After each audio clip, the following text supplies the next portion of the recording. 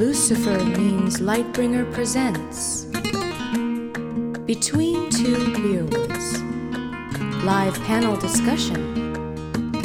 Today's topic, the timeline, featuring Tony Teflon, Gray Area, Ideas of Ice and Fire, and your host, Lucifer Means Lightbringer.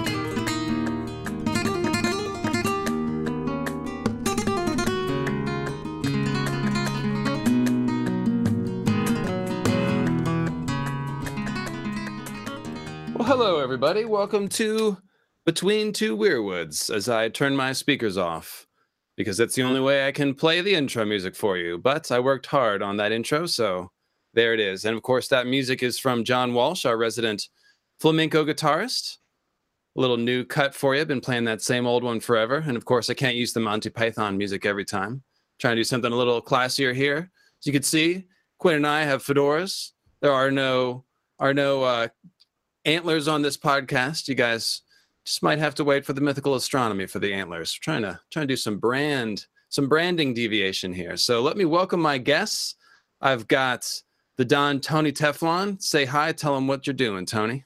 Hey, yo, what to do, my people? You know what it is. The Don Tony Teflon. Happy to be here. First edition of Between Two Weirwoods, and the Don Tony Teflon is in the building. What up to my hit squad members I see in the live chat? Well, wow, that was the briefest Tony Teflon intro I've ever heard. Well done, Tony. Next, I have Gray Area. Say hi, Gray. Hello, everyone. I hate being on camera, so I'm going to be nervous, but I'm doing this I'm taking this one for the team. And thanks, LML, for having me on and inviting me to do Between Two Weirwoods. We're going to get it lit in here today. And let's go ahead and tell everyone what your cat's name is, because they're going to want to know. Oh, this is Egg. I named him after Aegon. Nice. Very nice. And lastly, but definitely not leastly, we have Quinn from Ideas of Ice and Fire. Say hello, Quinn. Hey, I'm Quinn from Ideas of Ice and Fire, and you can find my channel on YouTube. Check me out on Twitter, guys. Yeah. You know what the deal is. Ideas of Ice and Fire. So, guys, this is my new show. It's going to be a lot different from Mythical Astronomy. We're not going to be talking about moon meteors all the time. They may occasionally come up, but the idea is that these will be discussion panels in this style of Con of Thrones or Ice and Fire Con or any of the other good cons that exist. I had so much fun coming up with panel topics and participating in panels with people that just made too much sense not to do a panel style live stream. And so here we are. And of course, for my first one, I could only think of inviting back the crew. These three are three of the folks that have brought me on their channel back when I was a nobody, especially Tony, man. Tony was, after History of Westeros, he was the first one to pick me up. Basically, like, I went on History of Westeros, and a couple days later, I got a YouTube message from Tony going, hey, let's get up, let's do something. And Gray had me on, and Ideas had me on. So definitely, this is going to be my vehicle to sort of not really just give back to the content creators, but to give back to everybody. It's a way for me to reciprocate and have people back on my show and sort of just, I don't know. I think there's a lot of good discussions that are waiting to be had that the fandom can really get into. We've all done, I feel like the first level analysis of A Song of Ice and Fire has been beat to death. It's not really any point in talking about RLJ until we get some new information. A lot of the classic theories have been beat to death. So what we're going to be doing is looking for discussion topics that are going a little bit next level. And I'm going to have a rotating series of guests on, like the folks I have today. So that's probably enough with the intro. Let's go ahead and start talking about the timeline. Today's topic is the timeline. The timeline is something that actually we started arguing about one time on one of our group podcasts that sort of came up obliquely. And I think I was a little bit cranky that day. I was like interrupting and like, oh, no. And so I think we just thought it was a good topic to revisit and direct all of our attention to it. So Gray, you were good enough to prepare a little bit of a quick summary of the orthodox timeline. And we're obviously going to be arguing that the orthodoxy is not to be trusted in various ways. And I don't think that's news to anybody. But let's go ahead and start with going over what the accepted orthodoxy is before we argue against it. So go ahead, Gray. Okay. I'm not prepared. Sorry. Let me pull it up. Oh, you're eminently prepared. You're the one that made notes for this event. Yes, I made notes. Quinn made notes too. I'm sure you have notes. Quinn's notes are secret. They're in a sealed vault. I made a few notes. Okay.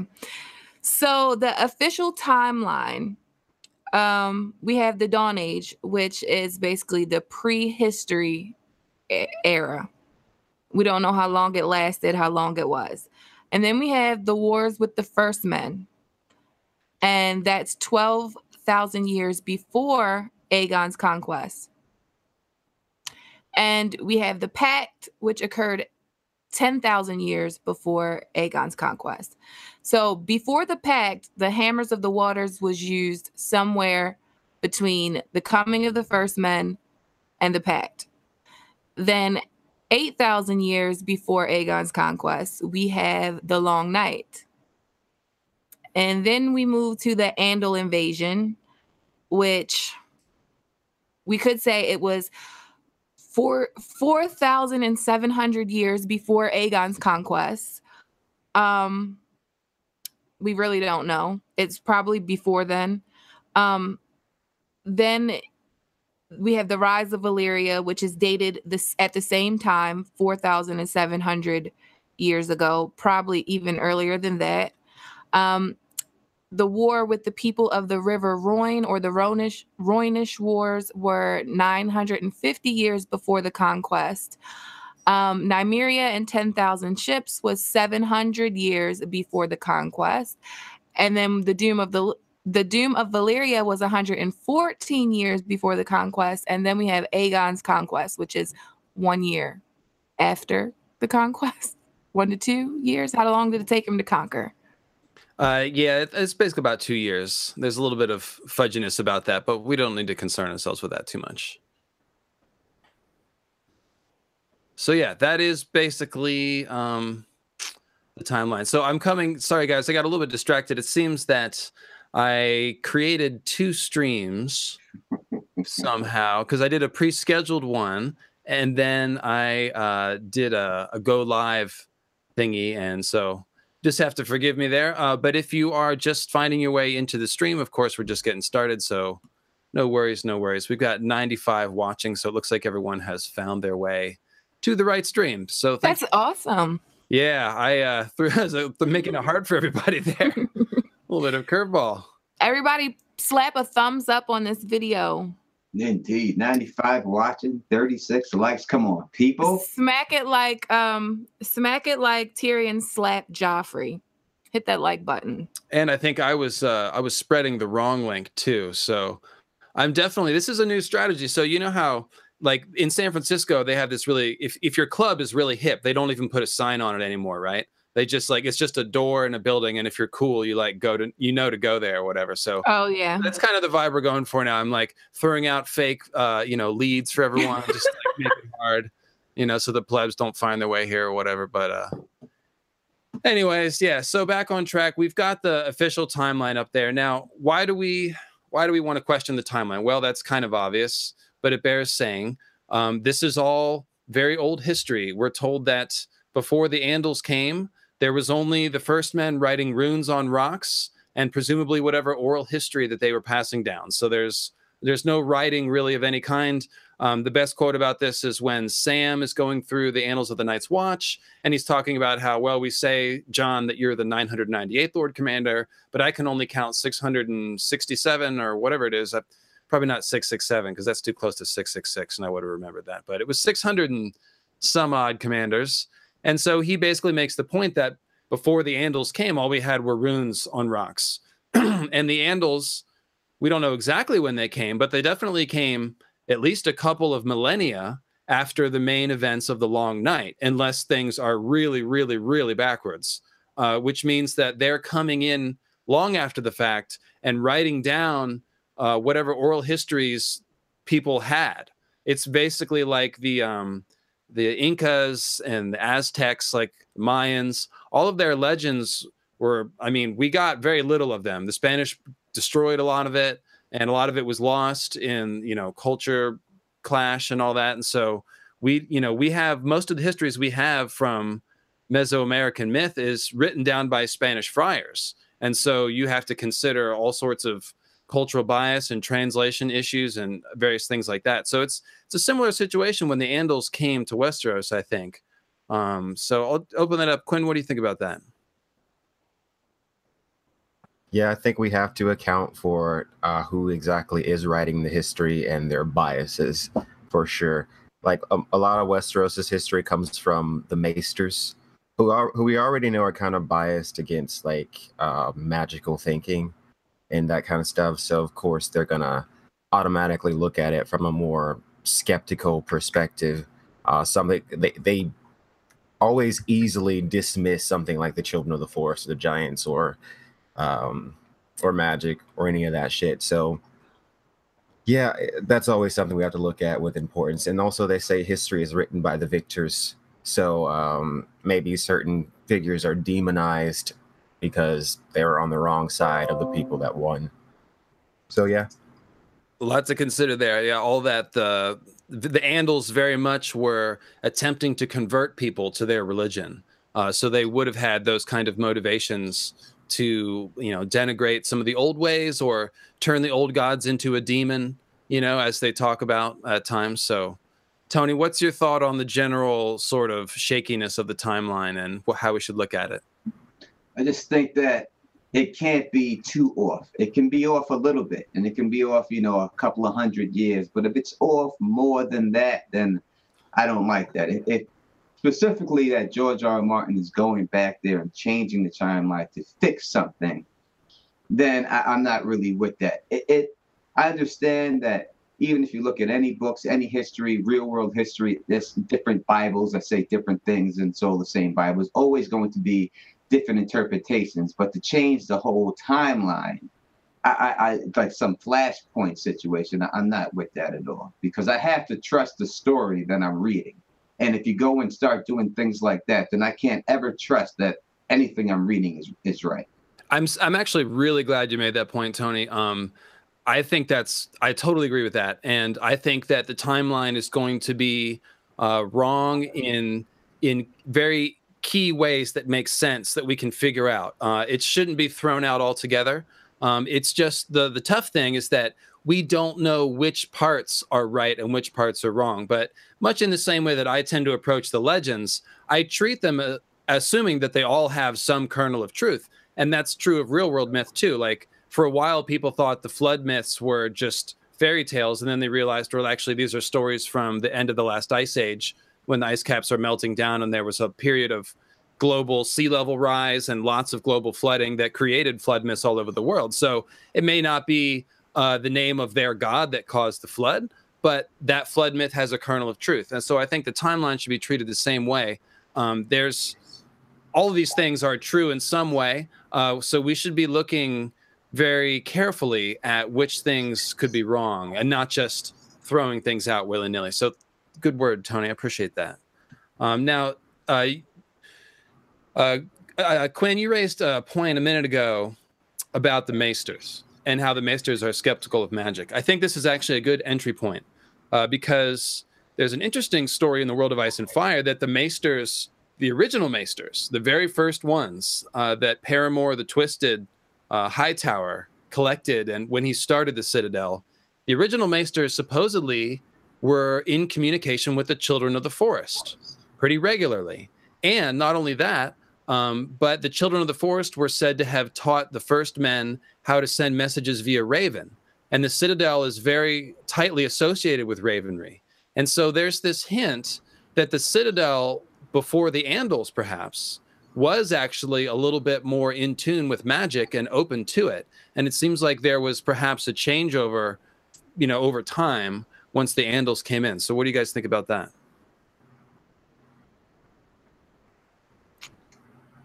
I think that sounds pretty interesting.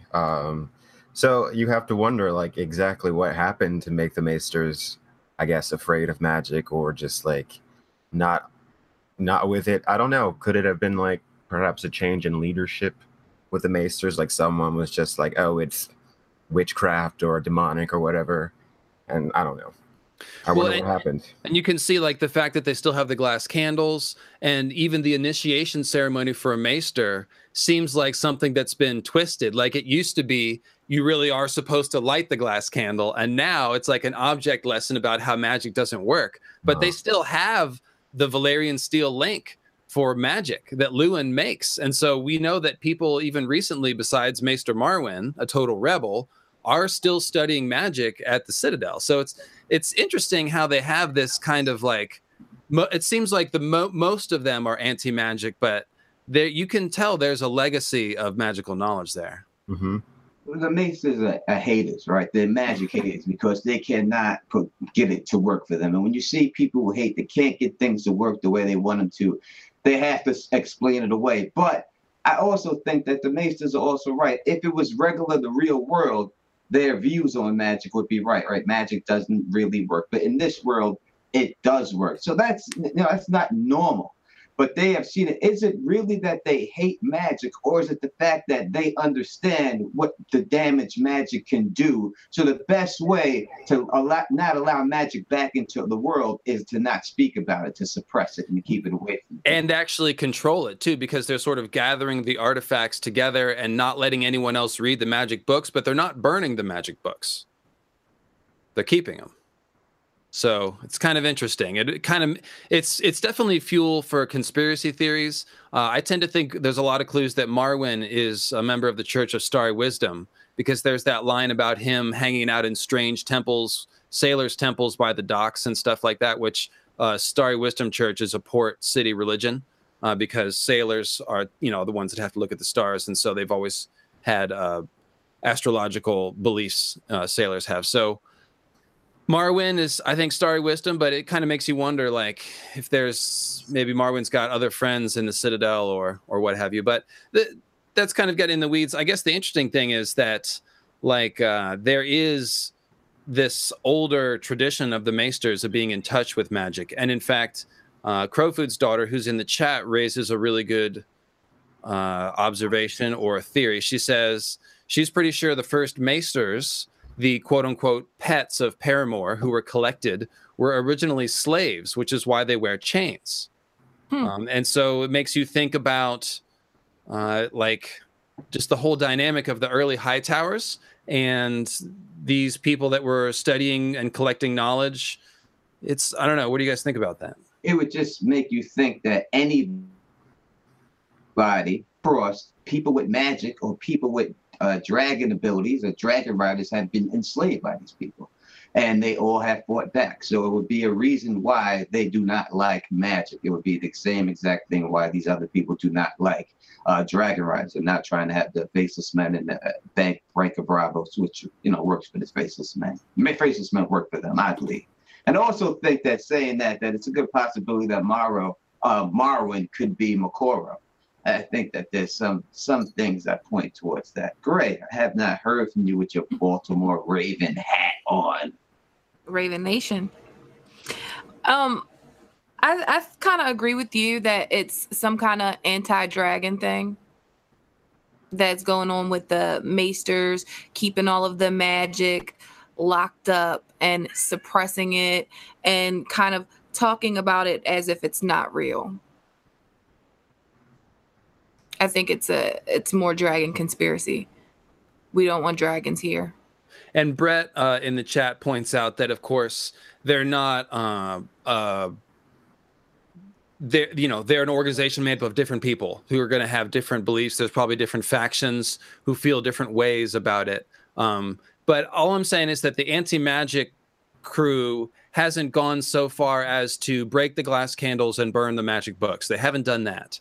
So it definitely makes you think it's comparable. Actually, it's like they're letting the Maesters study, but they're kept in chains and they're kept subservient. And it's like they have the magic, but they're keeping the magic in chains too. So it's pretty interesting. You think about like the way that the countries that have nuclear capabilities, they try to keep other countries from gaining those capabilities, because the more people have nuclear weapons, the more dangerous and the more likely it is that someone eventually will use them. but we're not getting rid of our nuclear weapons either, because we don't want to be the country that doesn't have them when somebody else has them. And so it could be something like that, where the Maesters are like, well, you know, we don't want magic to be around, but we know that it actually is real. And just in case those White Walkers are real, or just in case we never need magic, you know, we still have the books locked up in the vault. That makes a lot of sense. But here's the thing that is interesting about the original Maesters having communication with the Children of the Forest. That means that the Children of the Forest could have been feeding ideas about the Dawn Age timeline to the Maesters of the Citadel. So whatever the Maesters think they know about the Dawn Age and the Age of Heroes, a lot of that information could be colored by the children, because the children are the one who actually know what happened, having access to the Green Seer collective memory. And so I know Tony doesn't trust the children at all. So Tony, what do you think about that idea of the children feeding misinformation to the first Maesters? I don't know if it's misinformation, but if they were around the children, then they understand how disgusting creatures that they really are. And they could see exactly why this magic should be abolished. Because when you look at this damn magic that we see that is used in this series, it comes from blood, comes from killing people. Why would you want something around that you have to kill somebody to do? It seems like that's what triggers this ability. So if they're around the Children of the Forest and they see the Children of the Forest doing sacrifices to weirwood trees and cutting people open and dripping them and hanging these things in the weirwood trees, even though you may be able to get some sort of visions from it, even though you may be able to take over a couple of animals from it, is it really worth that sacrifice to have that around? So it could be a situation like that. Quinn, what do you think about the possibility for timeline fuckery by the Children of the Forest influencing the Maesters? For the Children of the... Okay. Yeah, I think it's a cool possibility. I would wonder why, though. Why would they do that? I mean, to make themselves look better?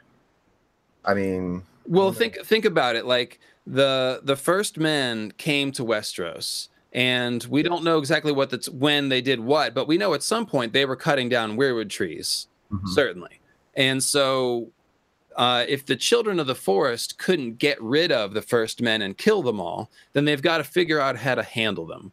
And there's a quote from Garth Goldenhand talking about how he handled the Andal invasion, and he was basically saying that, you know, we gave them our daughters and they gave us our gods, and our children grew up to be, you know, brothers and sisters. And so he's basically saying, and then he talks about the wolf, and he says, if the wolves are ravening your sheep, you know, you can kill a wolf, but then the wolves will still return. But if you catch one wolf and turn him into your guard dog, then that's actually better. And so he's basically saying, instead of trying to fight the Andals, we sort of absorbed them.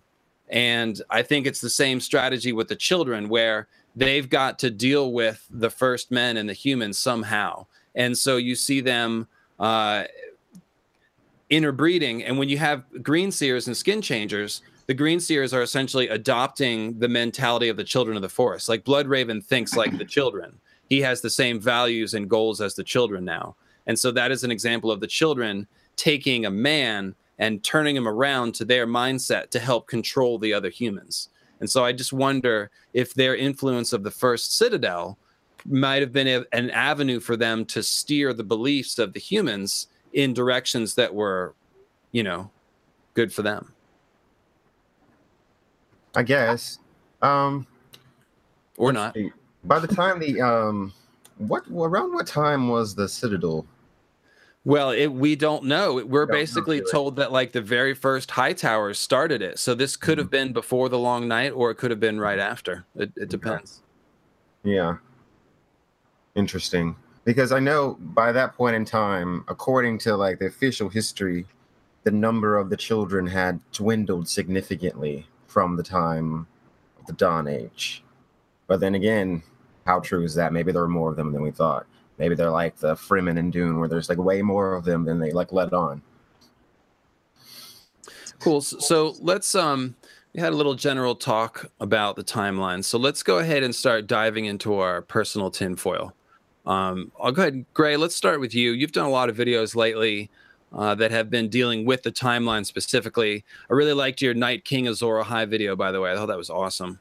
Thank you. So feel free, pick any given thing about the timeline that you've been looking at that you think might be needing a little more review or that might be wrong in some way, and then we'll react to it. Okay. So I think that the pact did not happen before the Long Night, or it did not happen before White Walkers were created. Okay, explain your thinking there. I like that. Okay, so we're told that the children used the Hammer of the Waters to break the Arm of Dorn.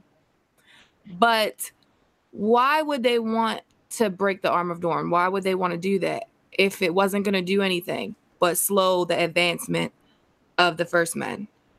They're green seers, so they could see the future, but a White Walker is a perfect weapon for a Children of the Forest, because a White Walker takes a number from the First Men and adds that number to the Children of the Forest. So it's the perfect weapon. So I think when they created the White Walkers, the magic was so dark and so evil and so out of balance that they're actually creating them is what broke the Hammers of the Waters, or is what caused the Earth to revolt, or Planetos to revolt. And so, carrying on your logic, the logical time for a pact to happen would be after they started cooperating again, right? Yeah, after they started losing. Right. After the First Men started losing, because if the First Men are beating them, then I don't see why they would surrender and then take their gods. Quinn or Tony, either one of you, go ahead.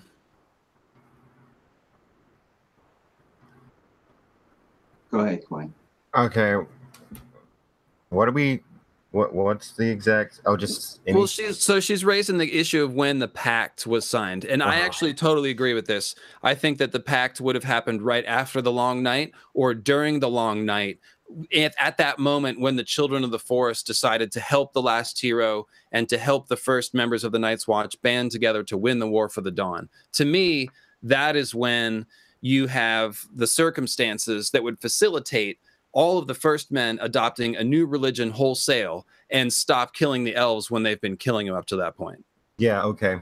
I think that makes a lot of sense, because why exactly would the First Men allow a werewood tree in their castles when they know that the children are watching them? Yeah, why exactly would the... Yeah, it makes a lot of sense that it would have happened during the Long Night. And that's kind of the whole point of this exercise, guys, is like, we're going to throw out a lot of different ideas, and they're not all going to be true, probably. But what we're trying to do is consider each different hypothesis for how plausible it might be, and consider the ways it might take the timeline, change it around in a way that makes sense. So we're talking about the pact from a logical standpoint. Like, when would the First Men be in a situation when they would shake hands with the Children of the Forest, stop killing them, stop cutting down the trees, and even start worshiping the trees? To me, the Long Night is the mechanism that makes sense for that. And of course, if you know go ahead. I was going to say that, yeah, because it seemed like the First Men were winning. So why, if you're winning, do you then take this pact when you could just defeat the Children of the Forest? Like, the Children of the Forest got to a point of desperation before the pact was said to be made. So it makes a lot more sense if the First Men actually came to the children and they said, if you help us, then we'll make this pact, and we'll take your gods and we'll worship your religion, and we'll give you the deep woods and all that stuff. And and then you've got the Children of the Forest effectively having then tamed a wolf. You know, they've got some First Men worshiping their own religion, and they've also, like, think about this. However, the first human green seers and skin changers came to be through interbreeding, obviously, this amounted to the Children of the Forest giving their magical gift to mankind, or perhaps mankind stealing it. But either way, once you have green seer ability and skin changer ability, you would start praying to the tree because that's real power. It's you'd know it's real. Yeah. So the cool thing about the pact being right after the long night is it fits with all my moon meteor theories, because my theory about the hammer of the waters is, well, I mean, let's just put it this way. If the moon meteors fell and that was the cause of the long night, then the hammer of the waters is almost certainly a moon meteor myth. I mean, it would fit really, really well. And I don't need to go into all the symbolic reasons why I think the hammer was a meteor event. But if it was, we're told that the pact was signed right after the hammer fell. So if the hammer fell at the time of the long night, then that again would line up perfectly with the pact being signed after the long night. So Tony, what do you think about the pact? I 100% disagree with all of y'all. Good. Too much agreement here. Go ahead. It can't go down like that. You cannot. The timeline is set. You cannot flashpoint this that much and switch ages. This is the way it's set. The children of the forest fought the first men, and then they signed the pact. After the pact, the children of the forest are sneaky. They created the White Walkers while the Age of Heroes was going on. They were behind their back. According to who, Tony? According to who? According to what I've read. This is what I believe happened with the children of the forest. But we're being presented information from unreliable narrators. I mean, who is that information really coming from in the books? We have a timeline, right? That is set, that is supposedly set. If you're going to take that and move that, then why not move whatever you want, anywhere you want to move it? Well, my whole thing is if you're going to propose moving an event, there needs to be compelling evidence that's pointing. Because George is giving us a timeline, but he's also telling us there are some maesters who question all of it. He's telling us that we don't really have anything written down before the Andals came. So there's no question that George is inviting us to question the timeline. And I believe it should be questioned, but to do something like that, if George does do that and move something like that just to fix something, I believe that's a cop-out. You should not be able to do that. No. I would be maintaining that he had planned this from the first. I don't know about that. To say that it was he purposely made this whole ages, put a timeline in order, and then said, psych your mind. I'm sorry, it didn't go like that. It went a different way. I don't believe. No, it's presented to us as. I don't think it's the ice cream joke with you want some ice cream, psych, pull it away. I don't see that. This is not Eddie Murphy delirious. He can't do that. I can't see it going down like that. The way I see it, and this is the way I see it, right? So this is the way I see it. So I'm going to. Yeah. So first of all, I want to. Hey, Tony. Can I explain? No, I want to clarify. I want to clarify something. Actually, I want to interrupt you. It's my show, so I can interrupt you. That's the whole point. So we are talking book canon, not TV canon. Just so you know. So go ahead. Okay.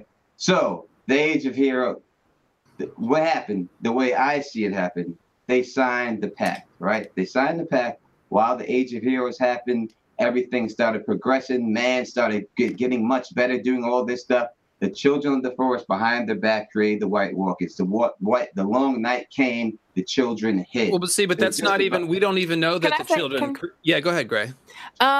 So if you don't think we can change the timeline around, what do you take from that quote from Sam? What quote? About the timeline being accurate. I can believe that certain things, of course, are not going to be accurate. And I believe that you can change a couple of years here. It happened 10 years earlier, 20 years earlier. Why? Not 100, 1,000, 2,000 years apart and things like that. I believe when they say that, when they say for that show, whatever, that's basically what we're talking about, because the prequel and all that thing came about. When he says at the end of that, he says, it's not what you think.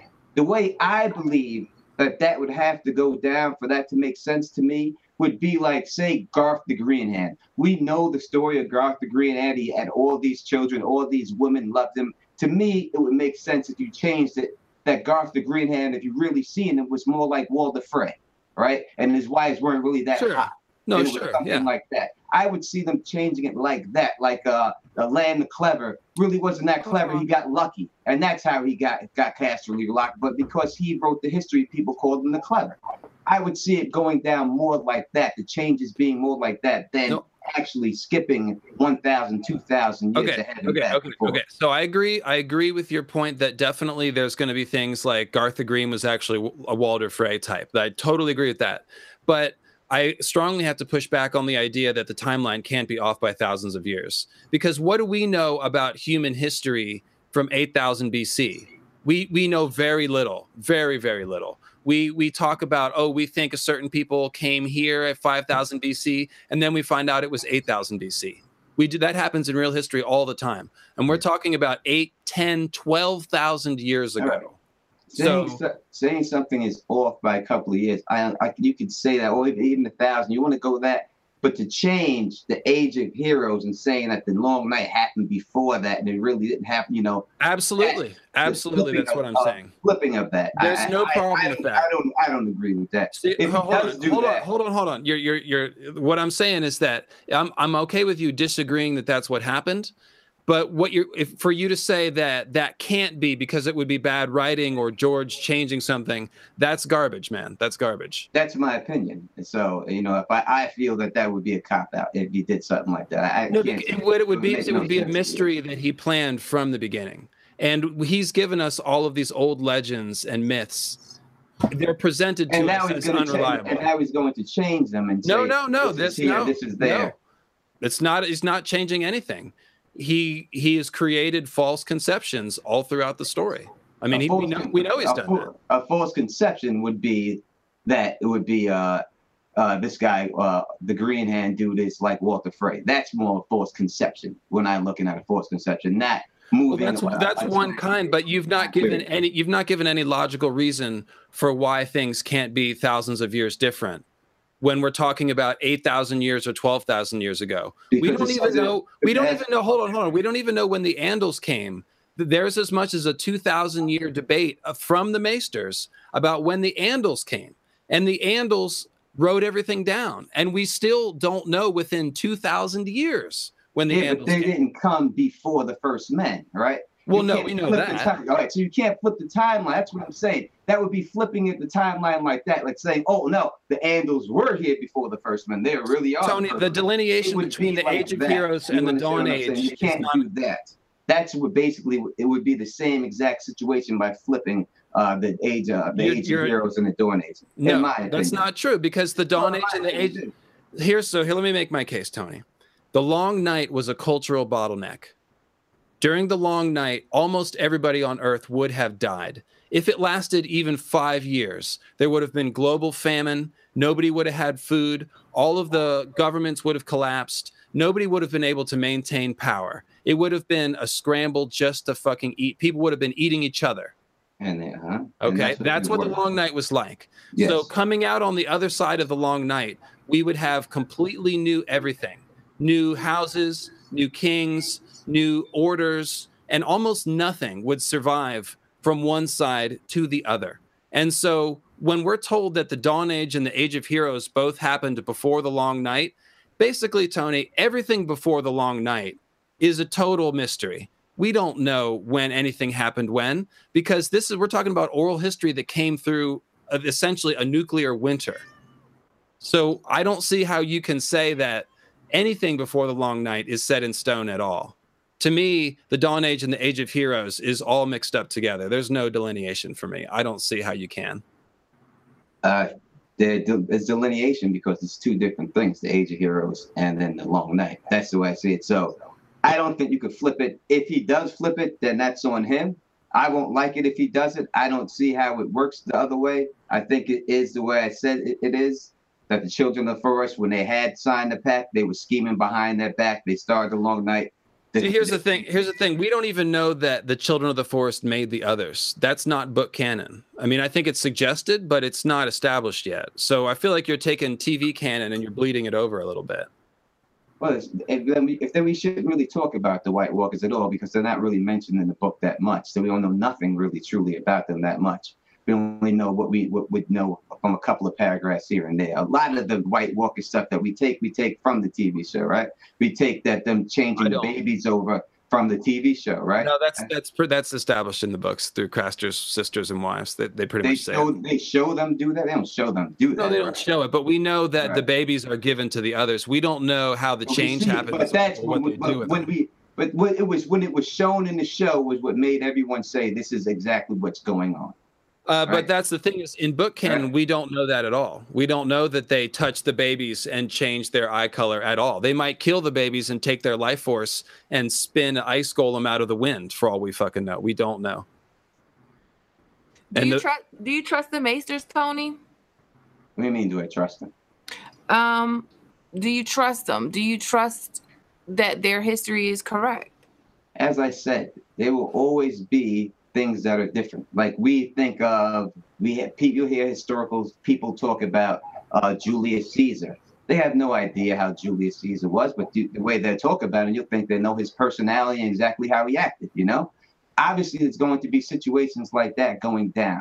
So do I trust that what they're putting down mostly is what they believe to be true and they're putting it as accurately as they can? I'm sure. And I'm sure that there's people that are crafting stories to fit the Lord that we get. The world of Ice and Fire is a gift for Joffrey, right? So it's presented in a way that makes Robert Baratheon look better than he actually is. So it's always going to be something like that put in it. But I don't believe that they're switching seasons, switching whole timelines like that. No, definitely not. But the point that Gray's making is that we're told that there are maesters at the Citadel who question the entire timeline. So I agree with you that they are they're not conspiring to deceive people.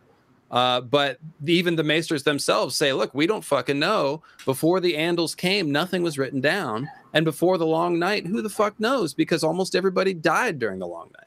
But so Tony, let's turn it over to Quinn. Quinn, I know you've got all kinds of theories about the timeline. So throw out one of your favorite, the timeline is slightly wrong theories, and we'll see how grumpy it makes Tony. Let's see. I do tend to think from the books that the Children of the Forest did create the White Walkers. But as far as when, I'm not sure if the Long Night happened before the Age of Heroes. I'm not sure if it did. I do tend to lean towards Tony's side that the established history is probably more accurate. I mean, I just think that that's more likely to be true.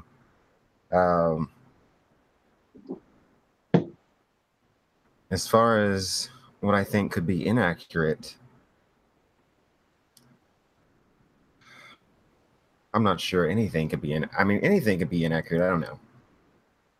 Not entirely sure. My whole thing is that nothing in the timeline should be thrown out haphazardly.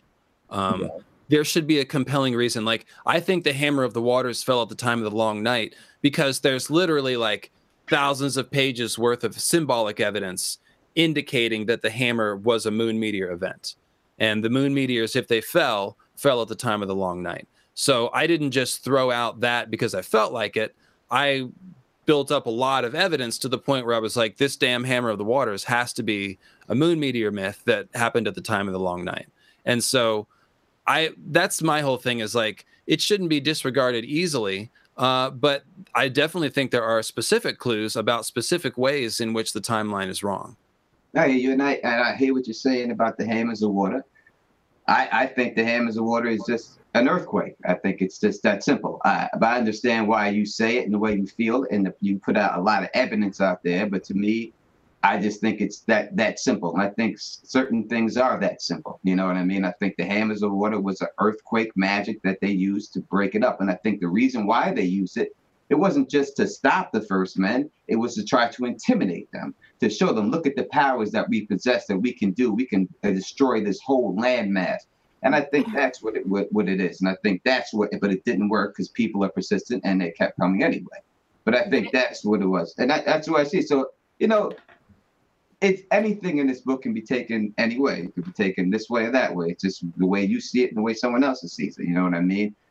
When dealing with the TV show, it's more concrete. You know what I mean? It just shows you what it is. So it's two different mediums. When you reading books, everything looks the way you want it to look. You know what I mean? In the TV show, you see it. So I think it's just, I think that you have to take some of these things to canon that you're seeing in the TV show and to disregard it. I don't think you can do that. Like, I think I agree. I don't think the TV show can be Hold the Door. I think that's what it is. I think they showed that on the show. I think that's Hold the Door. I think it's going to be Hold the Door in the books. I think that we've seen that Yeah, I John's agree. parents are R plus L equals J from the show. I agree with that. And I think that's going to be in the book. So I just don't think you can say, oh, this happened in the show. We can't say it. It's going to happen like that. I agree with you. You can't just toss out the show ideas, but they're not canon. So, I mean, and the magic in particular, the show tends to simplify. So while it's like a clue about what the books might do or in that direction, it doesn't settle anything. But go ahead. I heard somebody start to talk. I was going to say,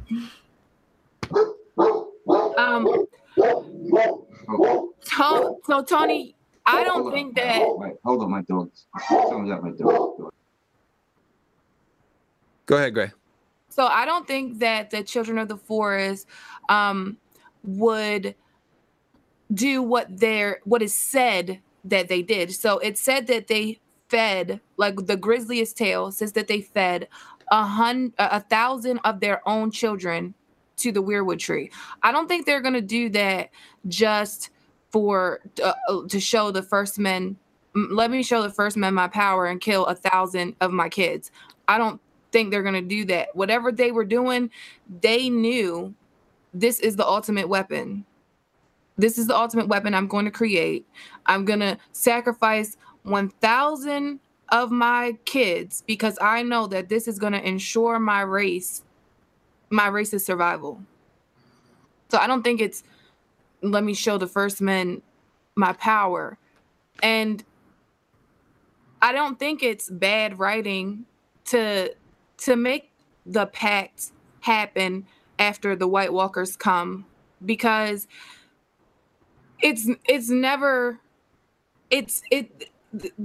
quote is there when Sam is reviewing the histories for us to look at it and say, well, they didn't have any books, and how were knights riding around before there were knights, and how did these kings live for 100 years, and how did Brandon the Builder build Winterfell, Storm's End, and the High Tower? Yeah, I think George R. R. Martin is a history buff, so he loves history, and he understands how, even real history is sometimes not accurate.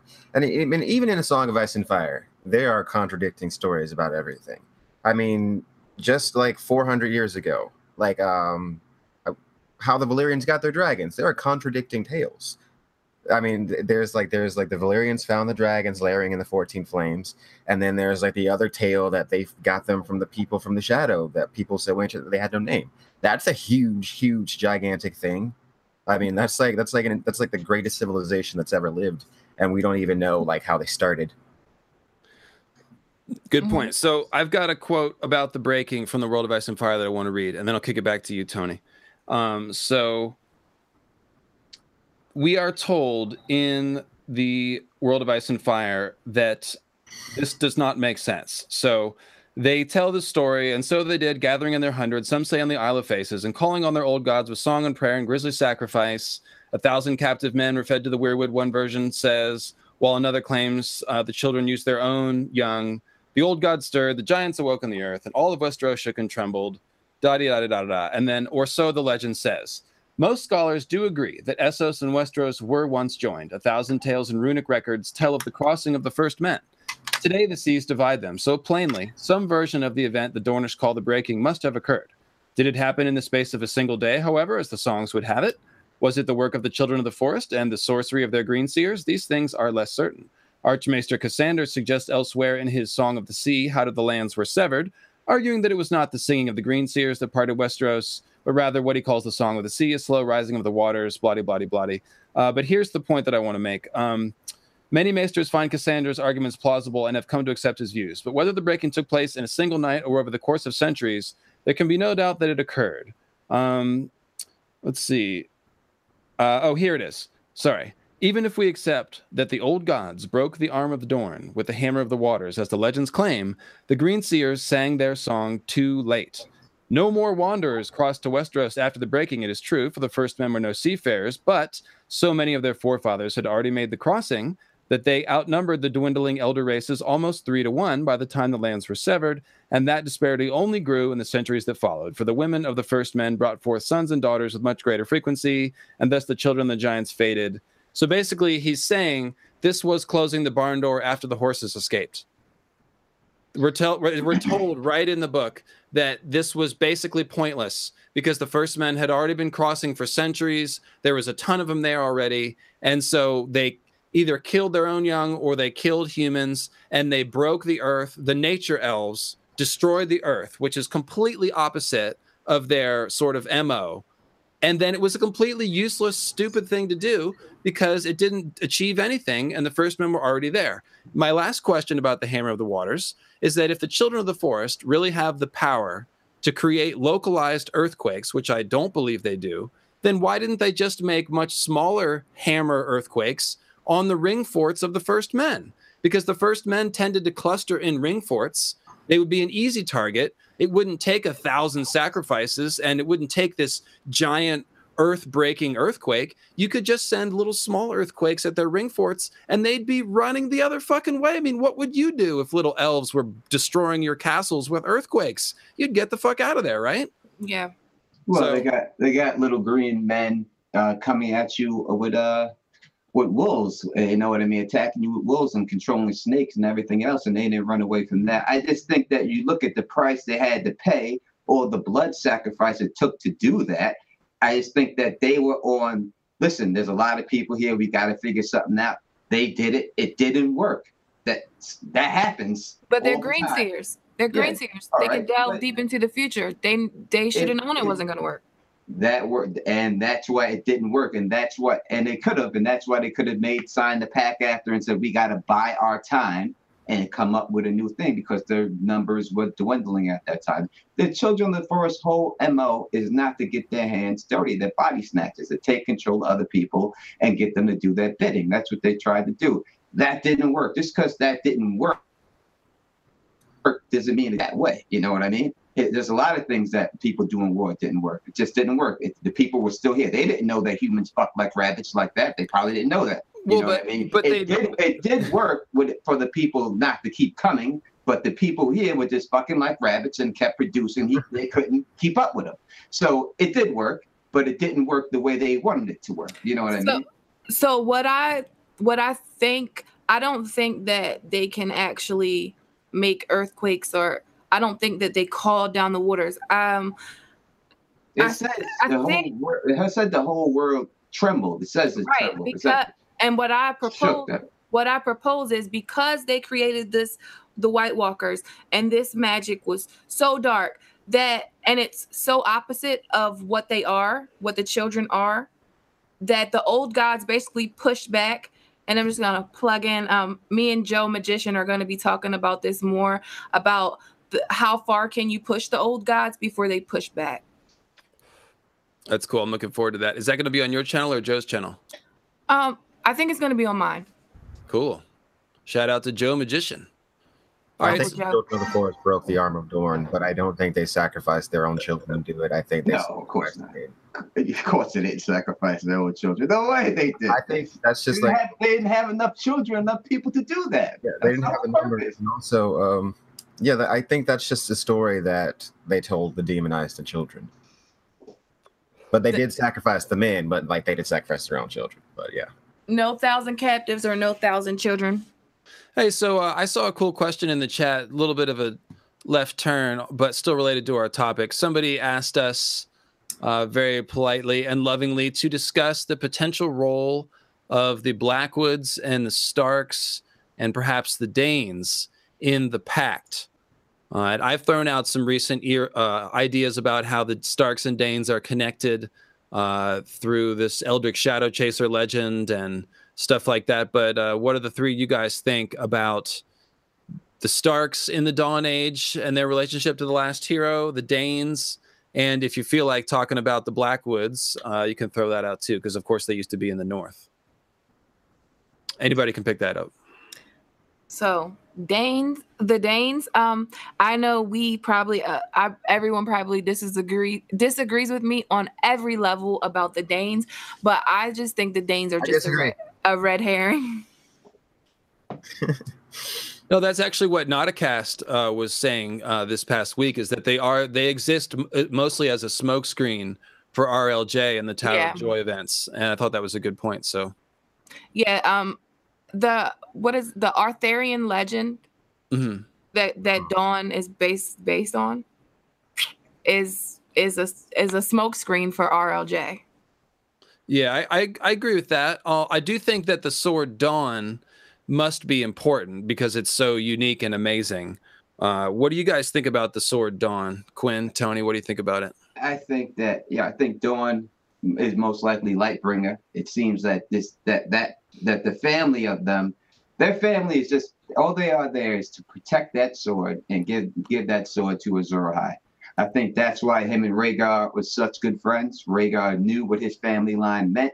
Rhaegar liked to read, and he knew, and I think that's why he had him there, because I believe that that's his best friend. Rhaegar knew that this baby being born was going to be Azor Ahai. That's why he had the best fighter in Westeros stay behind to protect him. I think his plan was, listen, if something happens to me, I want you to take this baby and run with it and raise it. We've seen that already with Jon Connington. I think that was Arthur Dayne's job, was to take the baby and run away if he can get away with the baby if something bad happened to Rhaegar. That's why he kept him back there to protect him.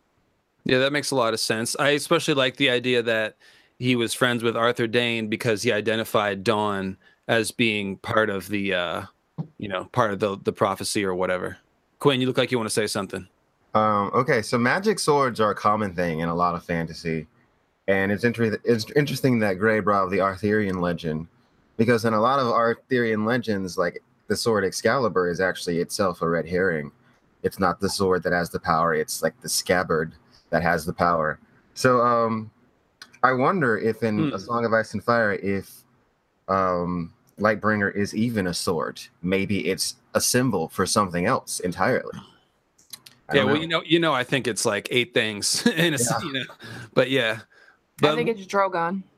It's gotta be a sword, right? I mean, it's a magic story, right? You have a magic story, a magic sword. This is what. Well, I think it's kind of all of the above. But the question is, like, what's the most important version of Lightbringer? Probably a person, because in a lot of ways, Jon is Lightbringer. But I mean, that's once you get into symbolism, everything is Lightbringer. So I definitely agree with Drogon.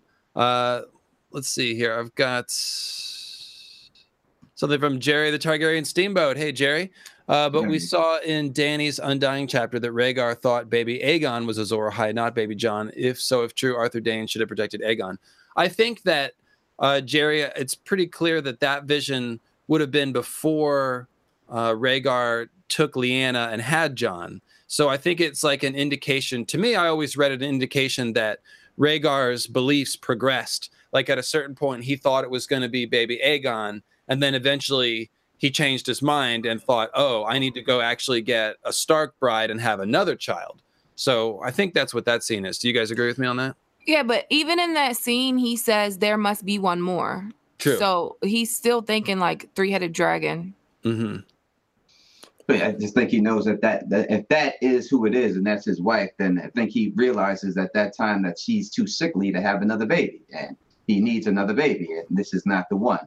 And, Jon is Aegon. So if that's the name that's going to transfer over to the books too, then it works both ways. So, Tony, let me ask you, have you listened to any of my episodes talking about how Dawn is actually the original ice of House Stark? Are you familiar with that theory? I have listened to him.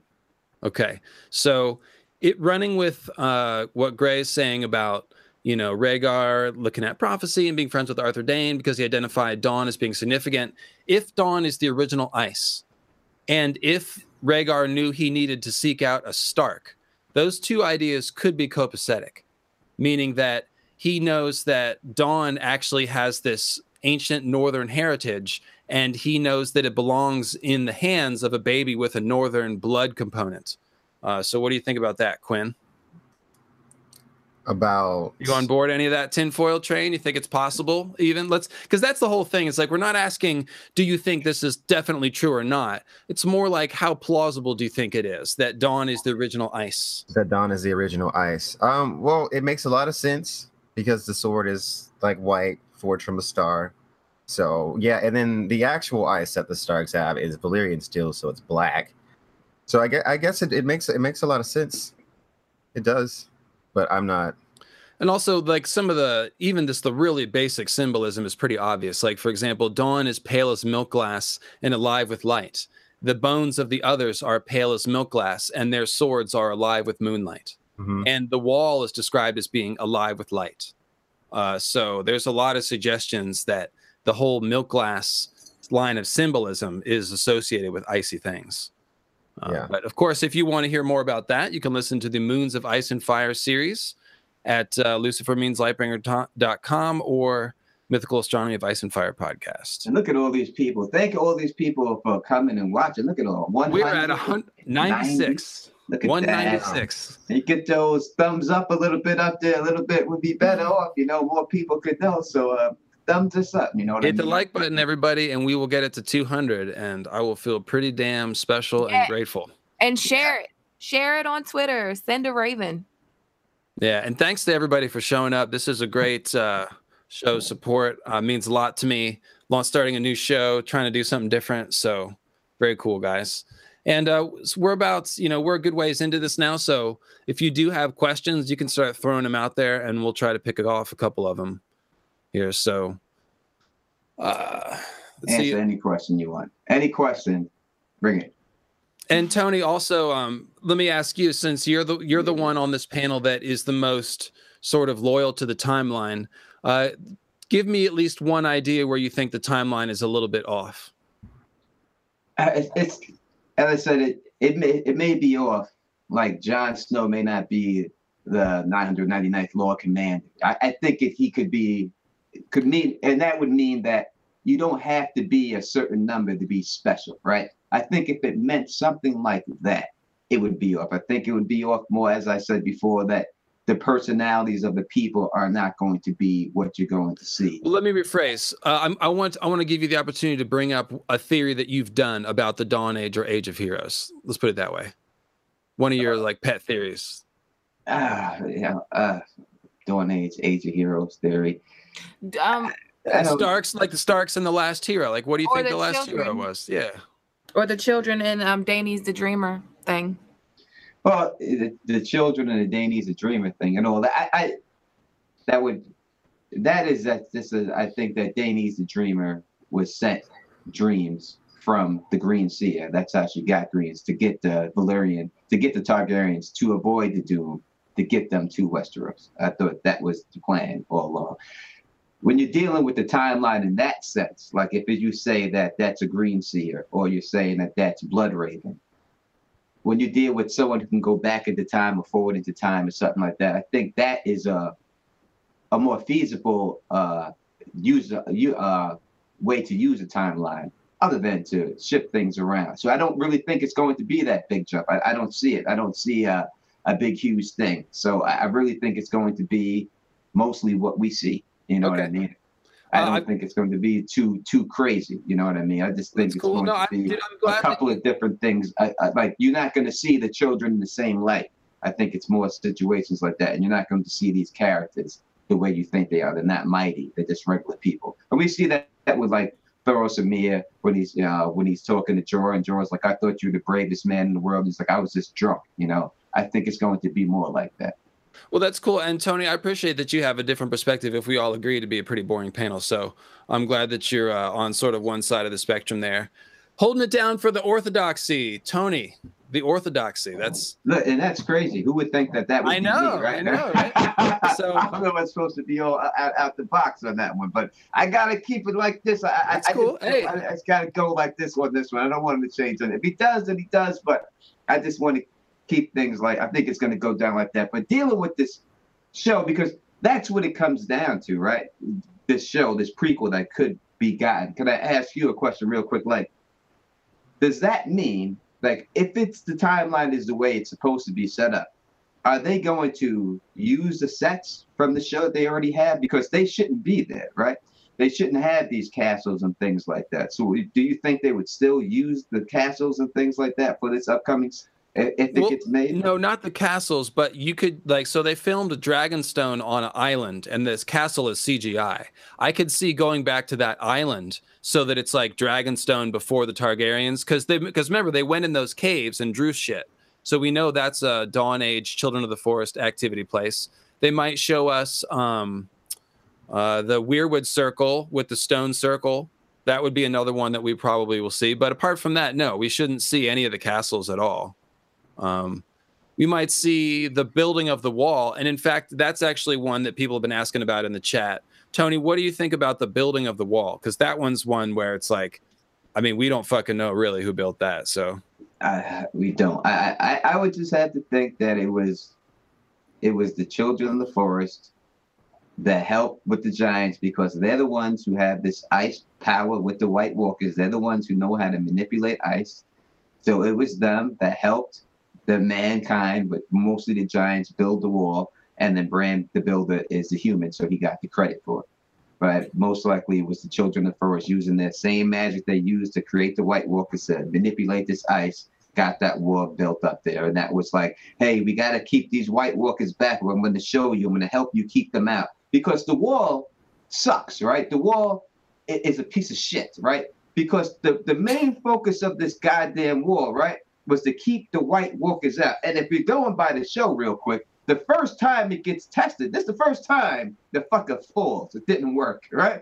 So all these years, you're all hid behind this big-ass wall that you thought was supposed to keep them out. It fucking failed, shit the bed the first time it got tested.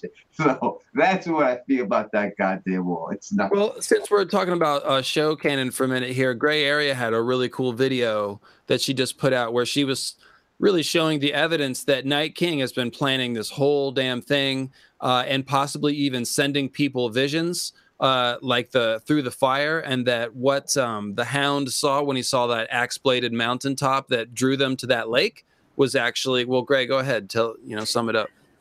It was a trap. It was a trap. It's a trap. It's a trap.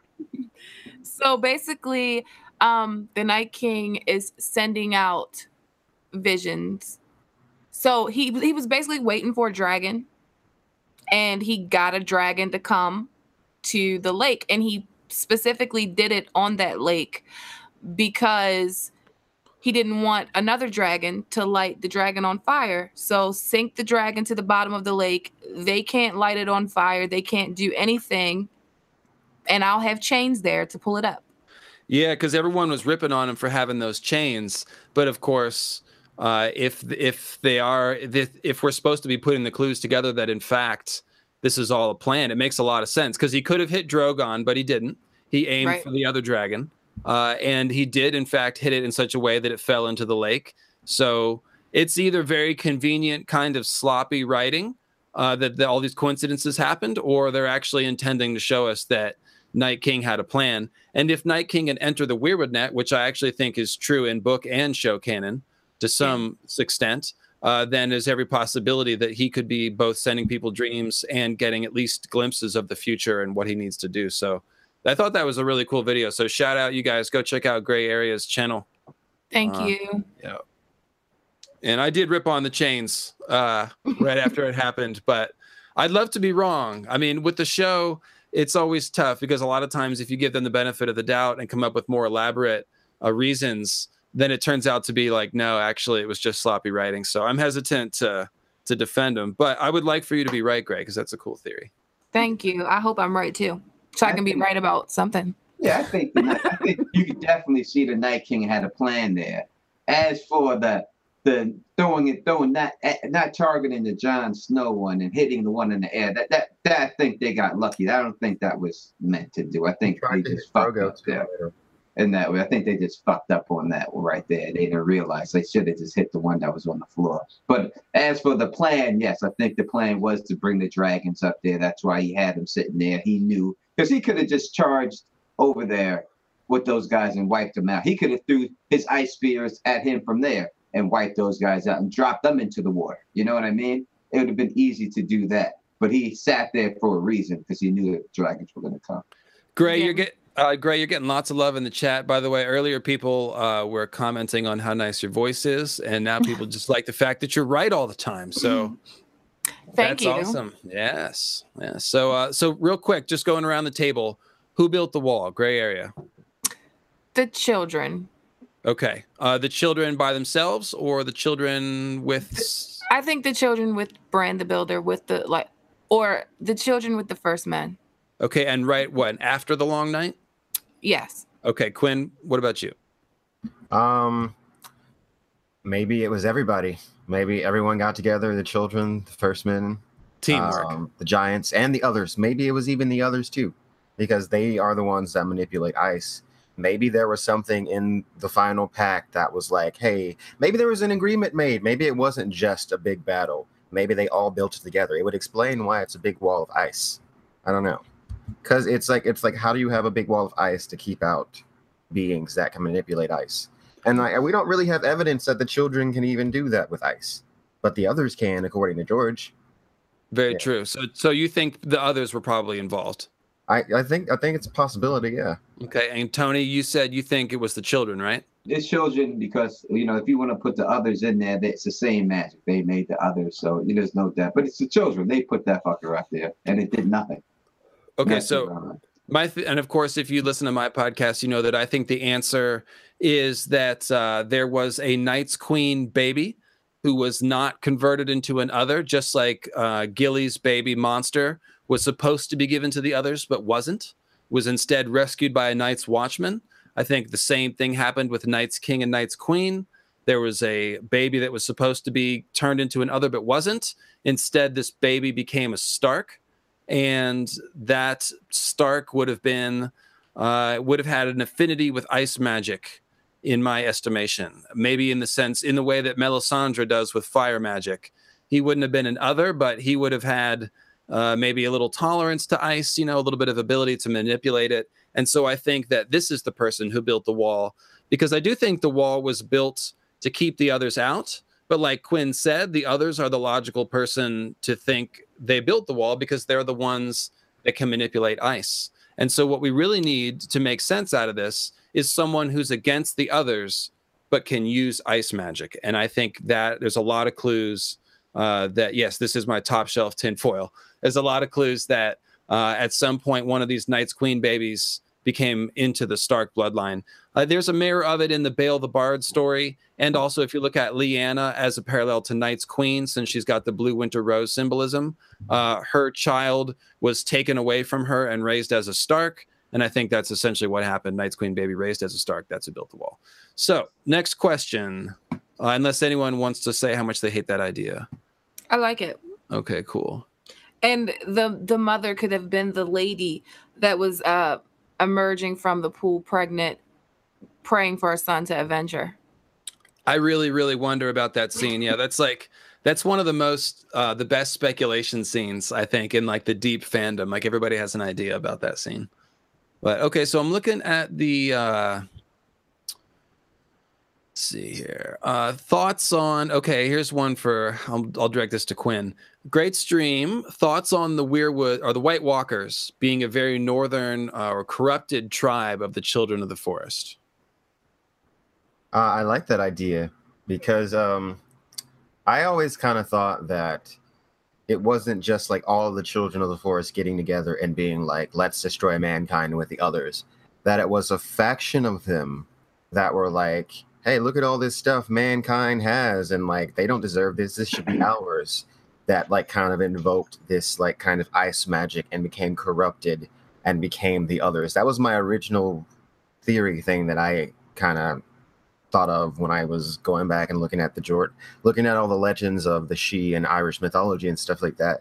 So yeah, I totally like that idea that it was a certain faction of the Children of the Forest that became corrupted by this ice magic and became kind of like vengeful nature spirits that were like cold. Yeah. Yeah, I like it. I think the symbolism implies something generally along those lines, no question. It's really just a matter of how specifically, what is the relationship between the others and the children? Is it a direct relationship where Children of the Forest are becoming others? Or is it the Children of the Forest performing magic on human green seers, kind of more like what we see in the show? Is it a human Children of the Forest hybrid woman that is actually Night's Queen, which is what I think, and that she's creating the White Walkers using in part, that Children of the Forest magic. So there's definitely some sort of relationship there. It makes so much sense because it's like the Children of the Forest are small. They don't have good armor. they become the others, they've got the best armor. They're tall, and then they don't have a lot of numbers. But if they become the others, their enemies' numbers become their own numbers. The more their enemy that they kill, the greater their army becomes. So they just become exponentially powerful. I agree, 100%. Okay, so we're 3 minutes late. It is East Coast 420, and so I want to take a slight intermission, and I want to go around the table, and I want to ask everyone a question that I'm going to ask every single person that comes on Between Two Weirwoods. And the question is this: what makes George R.R. Martin great? And what I mean by that is, I had a panel about this discussion, about this subject, and me and Gemma and Joe Magician went on and on about it. And everybody's got their different things. But basically, in like 2 minutes or less, name one thing, a writing thing that George does that you really like, that you think makes George a great writer. And anyone who wants to go first can go. Quinn, looks like you're ready. I like George R. R. Martin's very strict POV dedication. Like, he really has to like go in there and really become a character, and we think their thoughts, and we hear their wishes and their wants and their hopes and their dreams and all their like crazy paranoid delusions and all the horrible things that have happened to them and like a lot of their memories. Like he really becomes these people, and it's definitely like a genius kind of thing, because you've got George R. R. Martin, who's like a 70-year-old man, but he's also Daenerys Targaryen. Like, it's so funny to think of it that way, because like Daenerys is George R. R. Martin. She came out of his mind. Right. So it's interesting to like read a Daenerys chapter and have her going on and on about like how sexy Daario Naharis is and like and all this. And it's like, yeah. So I just love how he becomes the characters, and the characters feel so real, and like it's like you really do know them. So yeah. Okay, Tony, go ahead. I would say the way I heard Aziz say this first, and I have to agree with Aziz on this. I like the way that he gives you the answer and then later on asks a question. Makes you have to go back and reread the books to understand that. So I like the way he puts that down, and he's consistent with that. So I think that's the best thing. I think that's what really attracts the people to the books, even if they don't realize it. I think that's what does it, because that's what makes you go back and reread it. My favorite example of that is how Dany fulfills the Azor Ahai prophecy at the end of the Game of Thrones, and then we get the prophecy in the Clash of Kings. That's a great one. And then, Greg, your turn. Mine is, I have two, but I'll just say one. So I really like how he builds the world. Like, Braavos feels like a place you can go. It feels so real, and he introduces magic so slowly and subtly that it almost feels like it's not fantasy until you actually read something and you're like, oh, it's fantasy. So I really like that. Awesome. That's a very good answer. So let's go through. As soon as I said that, the chat lit up. Everybody put in their favorite reasons. So I'm just going to spin through these really quick. Let's see. This is the 420 break, so I get a cough. Let's see. Starting, we've got boat sex. He tells story in a story. Boat sex. The characters, dude. At the end of the day, the characters make the story for me, because he incorporates so much history. Character realism. That was for you, Tony. Plots within plots. He ties everything together. I've got a smoke and a tree emoji. POV style is great. Yes. We the people make George R. R. Martin great. Okay. The realism and fantasy together is amazing. The development of the history is amazing. I think all oily blackstone forts built at the same time. Okay, that's not what makes George Martin great. Let's see. Oily blackstone makes George great. I'll go with that. Only time he splits the omniscient narrator is the Makoro Victorian. Yep, that's true. And see, being a deadhead has always been a huge help to George Martin. That's true. Because he brings people together to talk about a fictional world. That's a great answer. Definitely one of my answers. That was the first one I gave at the con. George Martin is great because the books are like an onion with endless layers. There's always a deeper layer to discover. Humanizing people that in typical stories you'd love to hate. That's a very good answer. Let's see. And his cool fashion sense, obviously. Deadhead history. Okay, cool. So there you go. Thanks, everybody. That's always a fun topic to take care of. Moon meteors. Yes. Breaker of tropes. She says, oh, come on, LML. You want to talk about the Oily Black Stone? Well, let's do that. Okay, so how does the Oily Black Stone fit in to the Dawn Age events? And it's okay if you don't think it fits in at all. We'll start with Tony. It's just, if we're going to switch up these timelines, there's no way to tell. There's nothing I can say about it because I don't know when that Oily Black Stone was really put there because it's underneath everything. Every time you find the structure, you find this oily black stone underneath it. So it really would be when that was put there. And I need a solid timeline to know exactly when it was put there. We know exactly what it is. We have no idea. We have no idea. No idea. Not whatsoever.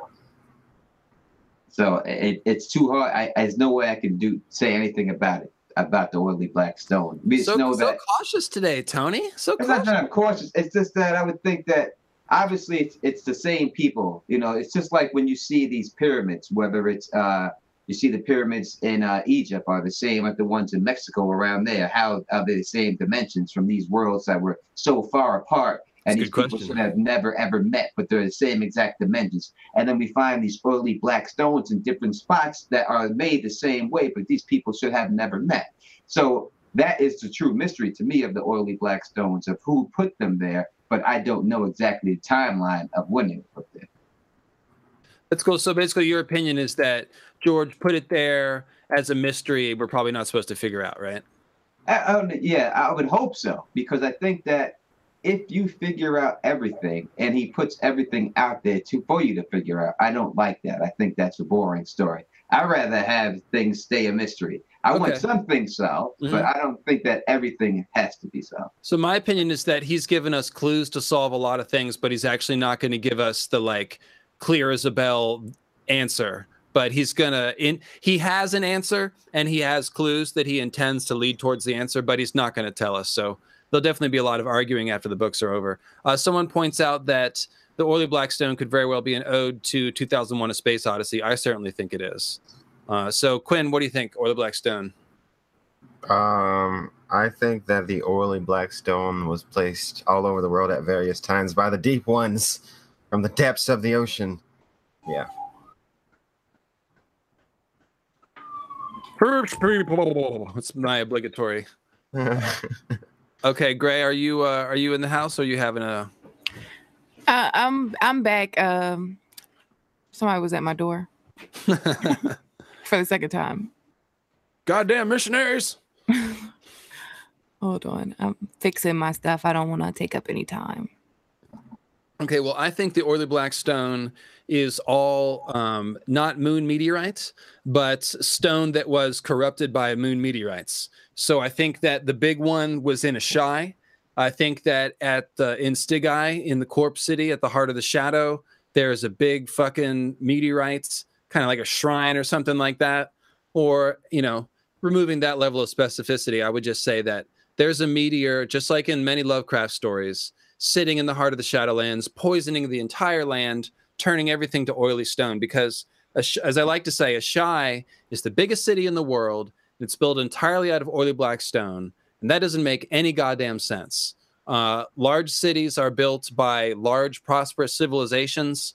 If it was a bunch of creepy sorcerers building something out of black stone, so they had a place to study dark magic, they'd make a temple. This is a metropolis. It's a Dawn Age metropolis. So I have to assume at one point, Asshai was a very nice place to live with ample food supplies. It's on the edge of the straits there, so it's a good trading spot. So I tend to think there's a moon meteor, it fell in Asshai, corrupted everything, and it turns the stone into oily black stone. So there's now tons and tons of it, because there can't be the biggest meteorite we have on Earth is like 16 feet by 12 feet or something like that. I mean, meteorites break up and burn up and they fuse with the land when they hit. So you don't get a lot of actual meteorite ore. So there's no way the oily stone can be meteorite ore, but I do think it's poisoned from the meteorites. So then if you look at Asshai or look at Yin, for example, I would guess that Yin's blocks were quarried from Asshai and sailed there and then built there. Either that or there's like a similar meteor fell in Sothorios and created a bunch of oily black stone that was then harvested and turned into yin. So that's my answer. Gray, you want to go ahead? I like Amanda's theory on oily black stone. Oh yeah, talk about that.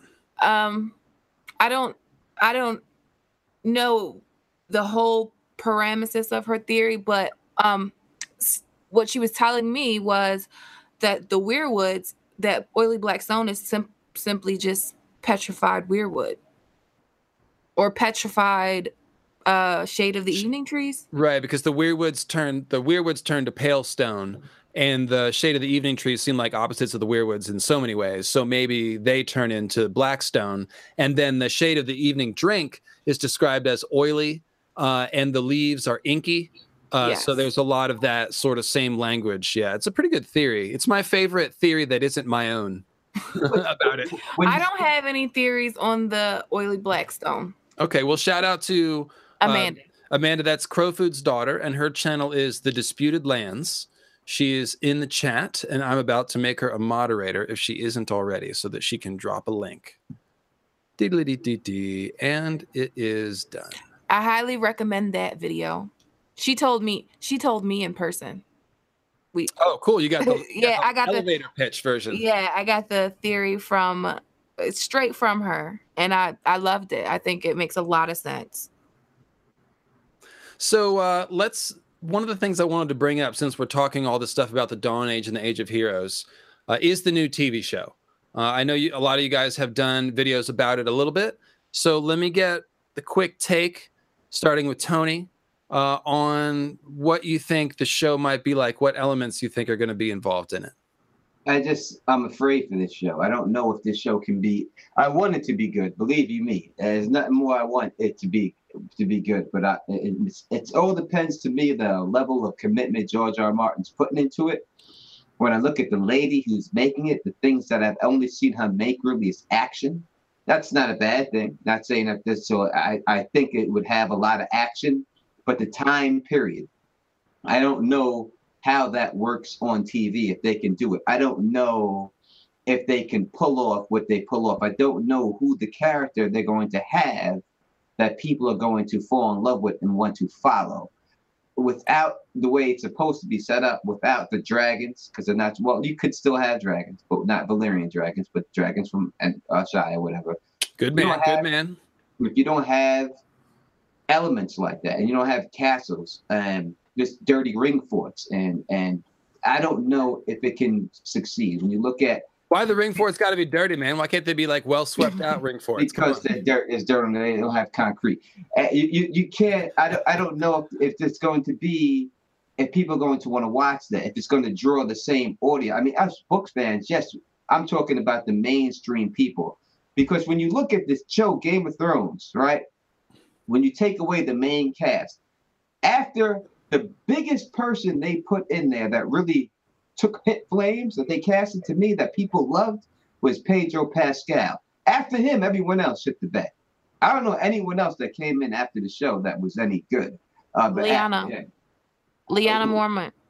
All right, but that's not a real character. That's like a two-liner. She had like she had a good grill. She could grill. And I agree with you. She is a good character, but you know what I mean? Like someone who caught fire. Like, I think people were probably clamoring for someone, so they gravitated towards Lyanna. But if you look at everything else that came in there, it wasn't that good. So it doesn't make me think that they're going to be able to have characters that no one knows any backstory on that's going to make people want to follow them. I'm scared that they're not going to be able to do it. I hope that they can, but when you look at the history of sequels, not many succeed. Let me ask you this, Tony. If you were the showrunner, how would you navigate that challenge? I would think that I would start it during the long night. Like right off the bat, I would say it's been 7 years in the long night, and have like a crawl saying that, and take it from there and go right from there. Because I don't think you can do the same thing where you end up, the end game is the long night. We've already seen that. We've seen it lead up to the end of the long night. So you can't end it. You can't have the Age of Heroes end it with the long night. Start it during the long night, so that way you can see things after. Hey, we got 200. Nice. We had it for a second. It's back to 198, but it said, hey, 200 again. Yeah. Good job. Good job. Thanks, everybody. You would have to go to that. You know what I mean? You can't have the same thing. You're not going to be able to kill the main guy in the last episode again. You're not going to be able to play that trick again. That trick is over, right? Well, that's a good point, Tony. I had not thought about that, but you're right. It would be a little bit like, haven't we seen this before? If they just lead up to the long night again and it ends with the long night. But that is what they're sort of pitching it as. Yeah, that's what this seems like, and that's what makes me scared about it. But when I hear that the other suggestion was a young Khal Drogo, that makes me get flashbacks of Spartacus, and that scares me. That's what I'm saying. It scares me, man, because it could be something going on like a Spartacus sequel. You've seen what happened there. It wasn't that good. So I love Spartacus. I loved it. The second one? I loved it. So I'm sorry. We got to talk about wardrobe for a second. So people were asking about my shirt. This is for Quinn. This is a Dune shirt. Oh, wow. I didn't even notice. You can see the shadow on the second moon, which is what Paul Muad'Dib is named after, the moon shadow on the second moon. By the way, there used to be a third moon of Dune, and it was destroyed by a comet. Fun fact. And then here's your sandworm. And then people requested a hat change. We got to 200. I think I've disappointed everyone with my green fedora. So I will go ahead and change to a brown fedora. There you go. Carry on. So Quinn, for the what do you think? What do you think about the show? Okay. Yeah, I'm a little nervous, but I am excited about Jane Goldman because I want a more fantasy story. And she's done the best two X-Men movies, which are X-Men First Class and X-Men Days of Future Past. The rest of them suck mostly. Agree. I'm sorry, but they all suck. Agree. I mean, yeah. She did Woman in Black, with Daniel Radcliffe, which is one of, I think, a very underrated modern horror movie. So that's like got a lot of weird, creepy horror elements. Like, I think the Long Night stuff would be good if she was directing it. And then also, most importantly, she did Stardust, which is one of my favorite like fantasy like movies. It's more like for like, I guess, I won't say it's for kids, but it's like kind of over the top fantasy. But what I want from this new show is more fantasy, because what always disappointed me with Game of Thrones was how they just like kind of shied away from the magic of it all, which was not for me. I'm just like, I want to see more of that. I want to see more of the Children of the Forest. I want to see, more of those fantastical elements, and I think that she is the right person for it. And I've seen several of her movies, and she has a lot of good writing under her belt. So like, I went back and I've looked at a lot of it. She has a lot of good writing under her belt, and I think that she's a good person. And George R. Martin is working. We don't know exactly how closely he is working with it, but we know he has something to do with it. He's working. Well, they're in correspondence with him on the pilot and stuff like that. Yeah, everything I've heard about her sounds really encouraging. So that's definitely. I was saying on Aziz's live stream the other day that now's kind of like the beginning of the football season when every team is 0-0 and everyone thinks they're going to the Super Bowl. It's like we haven't seen any episodes yet. We haven't been let down. We don't know what's going to happen, and so it's kind of the golden age of speculation here. And actually, I'm sorry, Greg, go ahead before I say my bit. Why don't you talk about what you think? I think I'm optimistic about it. I think I think it could be bigger than Game of Thrones. Easily, because we think about the Age of Heroes. I don't think about, like, Tony's thinking about cavemen and stuff. Like, I'm not thinking about cavemen. I'm thinking like Viking era men, like History Channel Vikings, like that era. I think Vikings is a good comp. Yes, but that's iron, right? That's not bronze. So bronze is a little bit before that. Yeah, but I just mean like for the feel of it, like how to do a non-advanced society. And if they have Ironborn involved, which I think they should have proto-Ironborn, they'll be like Vikings too. But go ahead, Gray. Yeah, so I also think that we will have dragons. I think it's going to be a 2-continent thing like Game of Thrones is.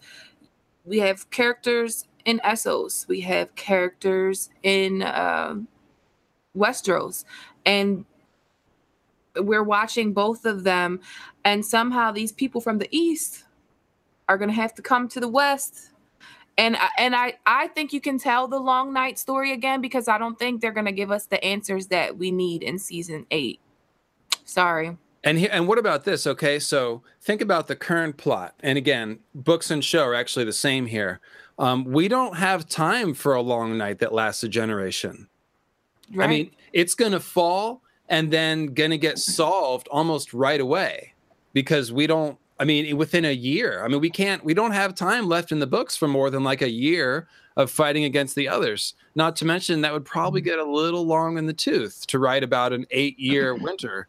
I don't know if I could take that myself. And like for season 8, what's happening right now? Do we even consider that a long night? It's unclear. There's just a fog that follows the others and makes it kind of dim, and that's all. We don't know if the sun's hidden or not. Or it just make you think that. Don't even get me started on back that. Then. It would just make you think that back then they didn't have the technology that they have now. Like they don't have the Valyrian steel, they don't have the dragon, so it should be a quicker battle. Back then, they didn't. Everything they was using really wasn't working. Except for the bronze. You could check out my video about the bronze. Bronze does work, I guess. Dude, I thought that was one of the coolest catches I've ever seen. And I actually have an extra piece of evidence. And if you haven't seen Tony's video, what was it called, Tony? It's Valyrian, huge clue, Valyrian steel. Valyrian steel. So Tony discovered that bronze actually gets stronger the colder that it gets. And the crown of the King of Winter in A Clash of Kings, we learned that it's made out of bronze and iron, metals which are, quote, dark and strong to fight the cold. And so George is hip to this idea that bronze, which is obviously made from copper, has a ton of, it actually is a good cold fighting material. So that line, Tony, from that about the crown actually supports what you're saying, that this is, because Tony was talking about the Royces and how they have the bronze runic armor. They talk about We Remember, and they're obviously first men, and we get Waymar Royce as our last hero / John stand-in in the prologue. So yeah, the bronze is kind of, it tickles a little bit. It seems like there might be something to the bronze, and I thought that was a really great catch. So nice one, Tony.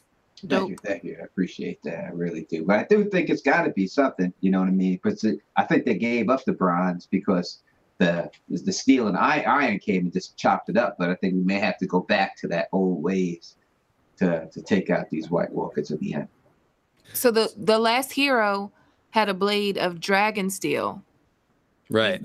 Before the Bronze Era was over, right? Which is supposed to be presented as anachronistic. It's supposed to be something that looks like it doesn't belong. So dragon steel is either Dawn, or it's a form of Valyrian steel that the Great Empire of the Dawn, Ashai people, were making. The same technology that the Valyrians used later. Yeah, because it's all about what you think Valyrians are. You know, are Valyrians? Are they people who migrated over to this land that they named Valyrians and became Valyrians? So who were they before they got there? And did they get this secret to make this from somebody else? And then they tagged it and just named it and just stole it and said, we're going to call this Valyrian steel instead. So I think the big clue about that, Tony, is that the Azor Ahai myth sounds like Valyrian steel. He says heat, hammer, and fold, heat, hammer, and fold. So it's folded steel. And then he talks about heating it in the sacred fires, which could allude to dragon fire or perhaps some other kind of magical fire. And then it's cemented with blood sacrifice, which is exactly what we think goes on with real Valyrian steel. So it's fire and blood for Lightbringer, which is Valyrian magic, all based in fire and blood. And it's basically showing you making this magical sword with blood magic, which is exactly what we're told the Valyrians did. So I think there's definitely a link there, or at least it's implied that there could be. Hey, yeah, by the way, you guys can send in super chats. I have not been, I'm so bad at self-promoting. Like, I don't tell people to like my channel, and I don't tell people to subscribe to my channel. I don't beg people for super chats, but you can send in super chats. We do appreciate it. We're working hard over here. And if you want to attach a question to that super chat, then we will bump it up right to the front and give it a quick answer. Let me say this about you. No question is off limits. Yeah, let me say this about your Valyrian steel. I seen a video on YouTube about someone who forgers who made Valyrian steel, and when they made it, they used, because they said they wanted to make it there from Ireland, so they wanted to make it from the things over there. They used obsidian, and they used meteorite, they used copper, and they used iron. When they put it in there, and they made the blade, and you could see that them do that in there. But that's all the stuff they put in there. But they definitely had meteorite in there, and they had dragon, and they had obsidian in there. Yeah, that's one of my little tin foils. Is that one of the magic ingredients for Valyrian steel is meteorites. I think that dragon glass is also possible. Quinn, what do you think about that? About dragon glass being inside of Valyrian steel? Yeah, about Valyrian steel in general, its links to the Great Empire of the Dawn, Tony's theory, any of that stuff. I tend to think that Azor Ahai's sword was probably like the Valyrian steel prototype, that it was maybe like the first Valyrian steel sword, because like it was blood magic essentially. I mean, if you take the story literally, him like sticking a sword through Nisa's heart, and all Valyrian magic is rooted in fire and blood. So I think that was probably like the prototype Valyrian steel sword. Yeah. You're on board. I like it. So Alex Cross sent in a super chat. Thank you, Alex. He says, dope live stream. And Steven Stark of the Blue Winter Roses says, just hi. Hi, Steven. Hi, Steven. What up, Steve? Got to be on the channel with Steven at Con of Thrones. Cool cat. Nice. And Steph is coming in with a super chat. Hey, Steph is. She is super awesome. I showed off my wolf's head pendant that she gave me at the con. And she gave Elodia, who is, of course, goes by Amethyst Koala, a cool little koala pendant. It was all blinged out. It's nice looking. So, okay, so I'm looking here. I got some questions coming in. What's the deal with grayscale? Oh, man, I don't even want to answer that. I have no idea. It's got to be something that the people with grayscale can't be turned to others. It's got to be something there that counteracts something. You know what I mean? It definitely feels like that. I don't see any other sense of it that they would make unless it does that. You know what I mean? I can't see that being a big White Walker attack and a grayscale outbreak. I don't see that. Why would they? That's too much. You know, it's too much to put on everyone. I think it's got to be something that somehow that grayscale counteracts the others. Maybe it turns people back from, I don't know. But it's got to do fucking something. I agree with that. I just wish I could say what. Symbolically, the stone men, I think, symbolize others because they're Valyrians, they're dragon people that were drowned and like sort of made cold. And I think the others have a drop of dragon blood because Night's King, who created the others, was Azor Ahai, which is exactly what Gray Area was just saying the other day. But without going off on too much of a tangent, super chat from Wolfed. Thank you, Wolfed. And Stormy, who asks a question. Was Ursula Upcliffe married to the Merlin King or Merlin King? The latter without the G at the end, meaning the Falcon King. Ursula, let me look that one up. I don't know off the top of my head. I do not know that one either. Me either. Ursula. Ursula is actually my grandmother's name is Ursula. There you go.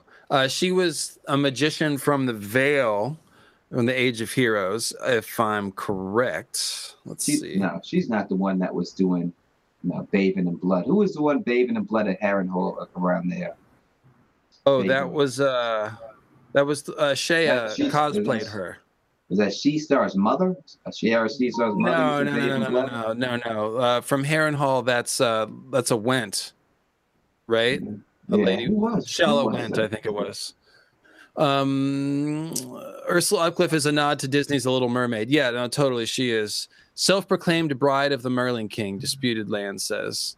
Yes, okay, so here's the passage. This is from The Vale. Like I said, I was right about that. World of Ice and Fire.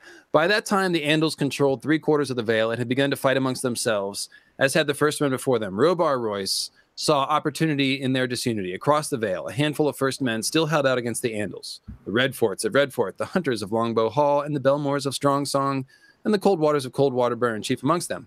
One by one, Robar made alliance with each of them, many of the smaller clans and houses besides, bringing them to his cause with marriages, grants of land, gold, and in one celebrated case by outshooting the Lord Hunter in an archery contest. Legend claims that King Robar cheated. So, honeyed was his tongue, that he even won the allegiance of Ursula Upcliffe, a reputed sorceress who called herself Bride of the Merling with a G, Merling King. So she's claiming that's like claiming to be the bride of R'hllor or something. Yeah. She's, that's the Merling King in the sense of like the drowned god or something like that, I would say. Let's see. Yes, now the super chats are coming in. Thank you, everybody. That is so nice. Ask and you shall receive. You know what they say, Stone Dancer. That, baby. Did you have a question, Stone Dancer? So, Stormy, I would recommend talking this out further on Twitter with Crowfood's daughter. She loves The Little Mermaid and mermaids in general, and would be happy to vamp about Ursula Upcliffe. And that sounds like a good conversation, actually. And let's see here. Can we talk about Bloodraven? Steph asks. I'd love to see that as a prequel. Now, that is a great idea. I would love a Bloodraven show. I am on Team Bloodraven all the way. Quinn is totally wrong. Bloodraven is very trustworthy, and I love Bloodraven. He's a great other. Tell him, Quinn. He's a great other. I would like to see the entire Blackfire Rebellion storyline. That would be fun. Five Forts. I didn't actually ever get to say what I think is about the prequel. I don't know. I'm not in the prediction business, and I don't follow TV. I don't know what TV trends are that much, but I know if I was in charge of this show, I would absolutely do some version of Asshai and the Great Empire of the Dawn.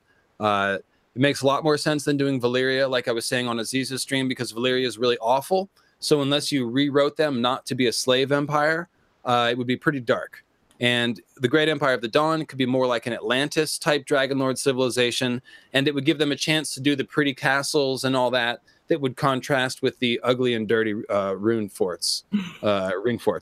So I think this story will primarily be about a culture clash. You're going to have the first men in Westeros, still not very established and clashing with the children. You're going to have Proto-Ironborn, and you're going to have the Dragonlords from Asshai eventually making their way over. And I think we're going to start before the Long Night and have a good lead up to it. And they're going to go into a lot of detail with all that. So I'm very excited. I think it will be high fantasy. It'll still be really gritty, though. I'm looking forward to lots of people getting their throat cut before Weirwood Trees. It should happen like every episode.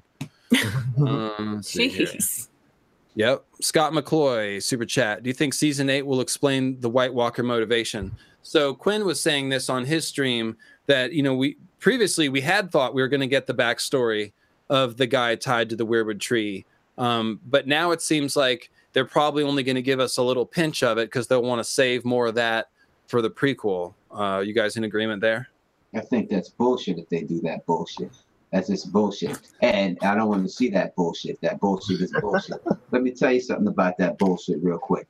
You cannot lead me up here. That is basically what you are doing to me. And I'm going to get a little vulgar here, right?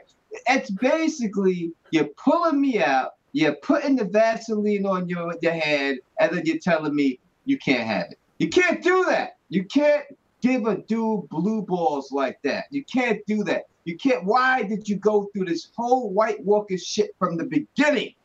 And then you're not going to. If they defeat the White Walkers, let me tell you something, Ben Weiss and Weiss. Let me tell you, you defeat the White Walkers and they just all disappear, and then that's it.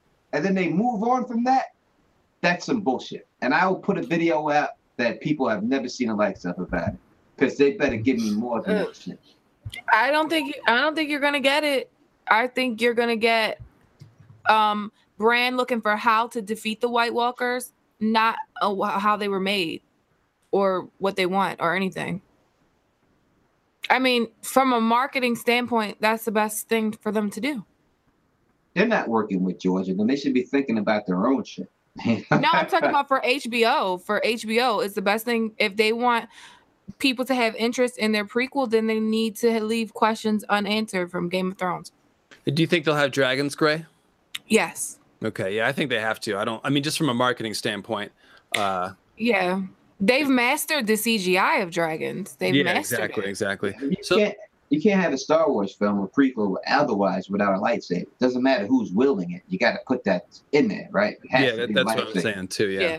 So, hey, I missed one super chat earlier. Wasser30, who's a good friend of mine, says the words Waymar, the House of House Royce, we remember, and the Starks, winter is coming. What if they remember that winter is coming, and winter as an ice dragon? That's what they remember. So, I love ice dragons. I really think that George wants to show us some kind of ice dragon. Probably not a whited dragon, but an actual ice dragon. But maybe a whited dragon. That could work too. So I'm crossing my fingers for it. I don't know if I'd bet on seeing an ice dragon in the books, but I definitely think George wants to do it and will do it if he can. What do you think, Quinn? I think an ice dragon is going to happen. Cool. I do. Yeah. Tony? He's taking credit for creating the ice dragon into lore. So if that's the case and that's what's happened, then there's no way that he's not going to put that in his book, his #1 book. So I think he has to. I would love to see a dragon that actually blew out ice and froze people. Not the blue fire. I want to see fuckers froze solid and then people just be able to shatter through them when they run through them. Yeah. They need to like show Sub-Zero. that shit, like Sub-Zero. Fuck yeah, just like Sub-Zero. Goddamn right. Get over here. That's Scorpion, but yeah. One of them. It was close.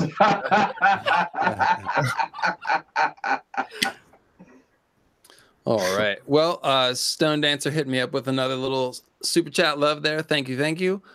Guys, it is right at 2 hours. I definitely want to keep these at 2 hours. So let me go ahead and thank everyone for coming out. And I will be doing these between 2 Weirwoods episodes. I'm not sure how regularly, at least once a month. I possibly might do them more often, especially at the beginning, because I've got a lot of people and a lot of topics. So thank you guys for coming on here on the first episode. I really appreciate it. Let me go through in a line and let you say goodbye and plug your shit. Gray area, go ahead. Thanks everyone for coming and watching us talk about the timeline. Thanks LML for having me. Thanks for Tony and Quinn. It was fun. I miss doing these. But thanks everyone for watching. And your channel is, of course. Oh. Sorry. My channel is Gray Area. Yep, pretty easy to find. Go ahead, Quinn. Yeah, it's been a lot of fun. You can check my channel out. I do like a lot of fantasy and sci-fi. I've got A Song of Ice and Fire, got King Killer Chronicles, I've got Mist of Avalon, got The Foundation, I got Dune, got all that stuff. So if you like sci-fi and fantasy, check me out. Yeah, and if you've ever seen Dune the movie and you thought it was kind of cool, but you never read the books, Quinn's videos are a great excuse for you to get into the books because the videos are awesome. They're being well received in the Dune community, so there's a lot of activity on them. So if you're at all toying with that, I would encourage you to dive into his videos and read the book because it's not really all that long, is it? Compared to Ice and Fire, anyways. Mm-hmm. So yeah, Tony. But then everyone knows what time it is, but tell them anyway. Here we go. You know what it is, people. You know who the fuck it is. The Don Tony Teflon. And let me say this right off the bat. I would say, fuck the king, fuck the children of the forest, and fuck the Diaz brothers. I'll bury those cockroaches. But you can find me, Teflon TV. You could, all the theories you want, you know I got them there. Check a brother out, you know what I mean? Thank you, LML, Quinn, Gray, for having me on with y'all, chilling, stirring the drink as always, as I try to do, and keeping it going. Hopefully, y'all appreciated the show and liked everything and everything else. So, peace, and as always, stay sexy. So a lot of love in the chat here. People saying specifically they like the four of us together, and they want me to have y'all three back on again, which of course I will, because you got to give the people what they want. So. Thanks so much, y'all, for coming on. All three of you were great.